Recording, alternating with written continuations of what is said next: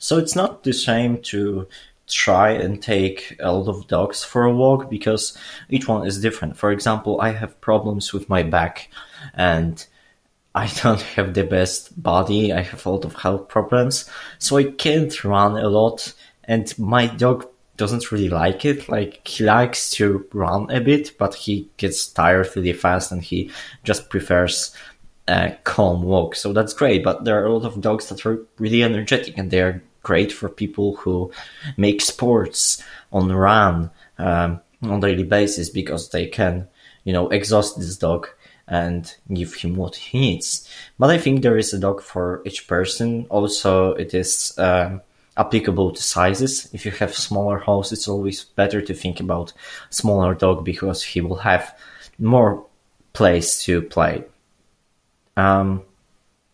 Also, you can just donate to the shelter, I guess, but being a virtual adopter gives you the sense of a bond with an animal and you support him directly and you see like an effect of your activity, which is really great, and that was what I'm looking for. Recently, my dog got a bit sick and I've took him to vet, and fortunately it was fine for him. He wasn't scared.